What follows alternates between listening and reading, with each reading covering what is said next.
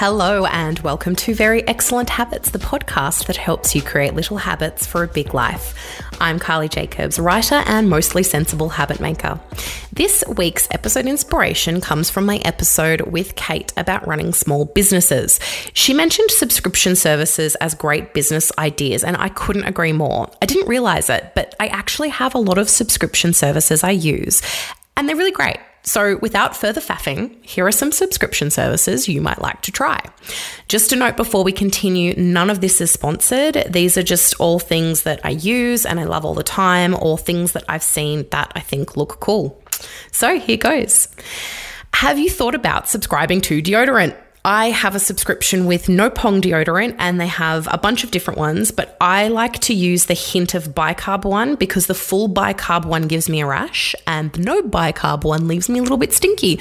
So they recently released this new one that's an in-betweenie, and it is fantastic. And I don't know how they do it, but just as I'm reaching the bottom of the tin, a new tin arrives. They come in these little recyclable tins and cardboard postage. I haven't actually recycled any of the tins yet because they're so cute, and I just want to do something lovely with them, like make candles or something, but you can also just be a grown-up and recycle them. Can highly recommend. Another thing that you can do is subscribe to coffee. We have a subscription to Seven Seeds. That's our favorite coffee brand in Melbourne, and a new bag of beans arrives just when we need them. It's just so good to take away that mental load of remembering to buy something. Who could forget Who Gives a Crap? We were subscribers of Who Gives a Crap, but we had to stop because it was clogging up our septic system, unfortunately. If you don't have a special needs toilet system, you should absolutely subscribe to them. I was extremely happy with our subscription, particularly in the middle of Toilet Paper Gate of 2020. If you do have the opportunity to subscribe to a toilet paper service, I know a lot of people who are very happy with Who Gives a Crap, possibly not people with septic tanks though. Another thing you could consider is meal kit delivery services. These have never actually worked very well for us because we eat quite strangely and my partner has allergies. We also live in the country, which adds another odd, weird dimension delivery-wise, but the point is lots of people use them and lots of people love them. They cut down on food waste and they save you a lot of money on, time and shopping and things like that. There are a lot of naysayers that jumped on the bandwagon of saying that their carbon footprint is higher than grocery stores, but there's quite a lot of reputable sources that say the exact opposite. So there was a study done at the University of Michigan that did a breakdown of it. The scientists running the study sourced and prepared 5 pairs of identical meals. One group used ingredients from a supermarket and the other group used meal delivery kits. The study revealed how many carbon dioxide equivalent emissions there were per meal. The average emissions were calculated to be 6.1 kilos of CO2 for a meal kit and 8.1 kilos of CO2 per meal for a grocery store meal. So that means that the grocery-based dishes produce 2 kilos more of CO2 per meal than a meal kit, which was an increase of 33%. So that's pretty good odds that the meal kit is better for carbon emissions than you doing your own shopping and prep at a grocery store. And while meal kits can contain a lot of packaging, Shelley Miller, who was the leader of the study, says it's food wastage that is a far more damaging problem for the environment. I just know a lot of people are very rightly worried about that kind of thing, so it is important to look at it. Do keep in mind that this study was done in America, although we do have similar grocery supply chains and our country is smaller and we have less people.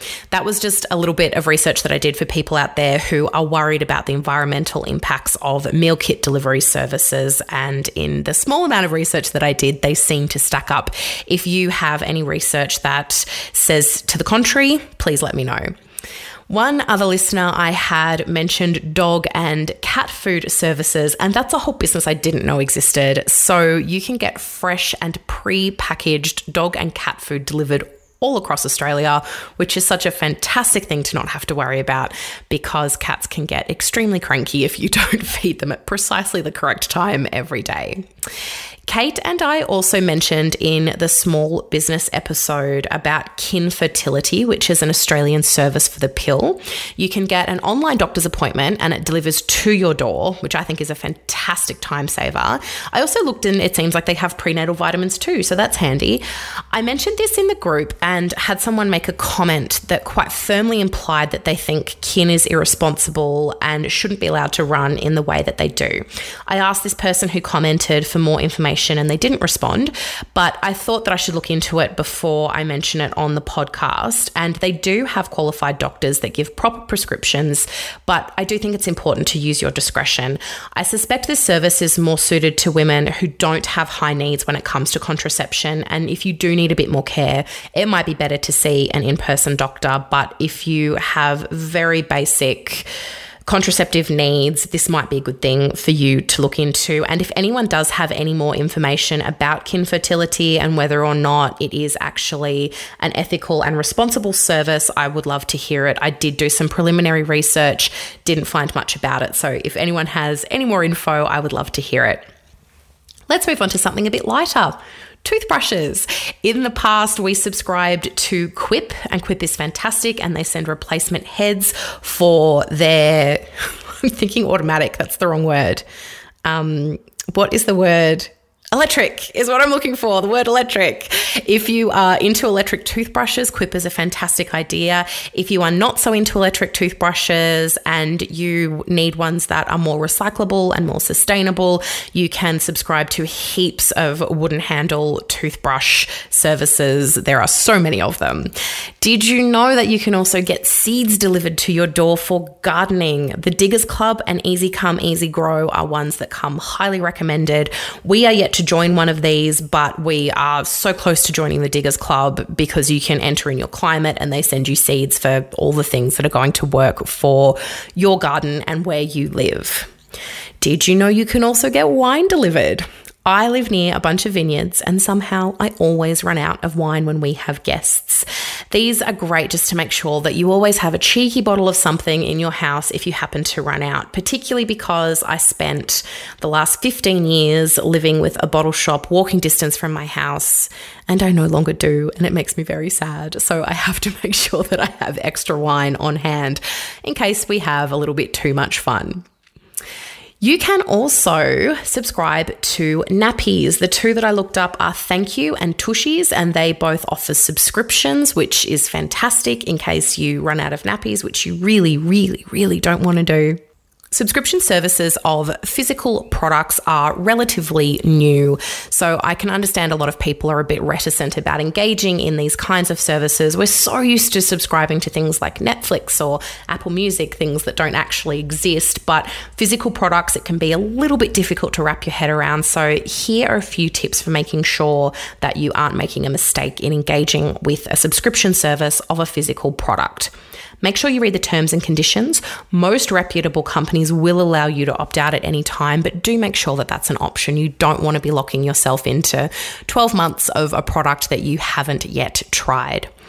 Check if the subscription auto-renews and set reminders to cancel it if you want to. A lot of companies will just pop the auto-renewal up and it's your responsibility to stay on top of it. It's also important to check delivery charges or extra fees before you buy and just make sure it's actually a better deal or if it makes better sense to buy it in person rather than to have it delivered. It's not always a better deal to have it delivered. It's also important to look at the company policy on where they leave parcels. If you live in a shared complex or an apartment, you may be able to organise a safe place for the parcel to be left. Otherwise, you might be forced to pick it up from the post office every time. Depending on what the product is, they may or may not be able to leave it in a communal place or in a PO box. Make sure you're also aware of the company's policy on refunds and cancellations. As I mentioned before, you don't want to be stuck with 12 months of a product that you don't use. And you also want to make sure that you can refund it if it's something that's not working for you. Before buying a long-standing subscription with a company, check to see if you get any extra benefits that add value. So that could be loyalty discounts or premium membership features, such as, personalized customer service or access to premium content. It's also important to check in with your subscribers every now and then to make sure that you're not missing out on any rad deals. If you are a long-term subscriber, you often get forgotten, particularly if they're trying to recruit new customers. New customers get all the fancy stuff, so make sure that you put your hand up for it too. Also, check the reviews. People are brutally honest online, believe me. So it's a great place to see if people like the product. So this week's Patreon Extra is a big old resource of reputable companies with subscription services. So if you want to get your hands on this list, just visit patreon.com/veryexcellenthabits and become a Patreon. So that's it for this week. Thank you so much for listening to Very Excellent Habits, the podcast that helps you create little habits for a big life. I'm Carly Jacobs. You can find me on Instagram at Very Excellent Habits, and you can also email me contact@carlyjacobs.com. You can also record a question for me to answer on the show at speakpipe.com/Very Excellent Habits. This is the last episode of the season, and I'm currently planning and recording for next season. So please leave your questions so you can hear your own voice on Very Excellent Habits and freak out in the car going, oh, it's me. And also, don't forget to leave a review. I still have that lofty, out of my hands goal of getting to 500 reviews on Very Excellent Habits. You can do that by visiting the show page in the podcast app. Until next time, remember, little habits, big life.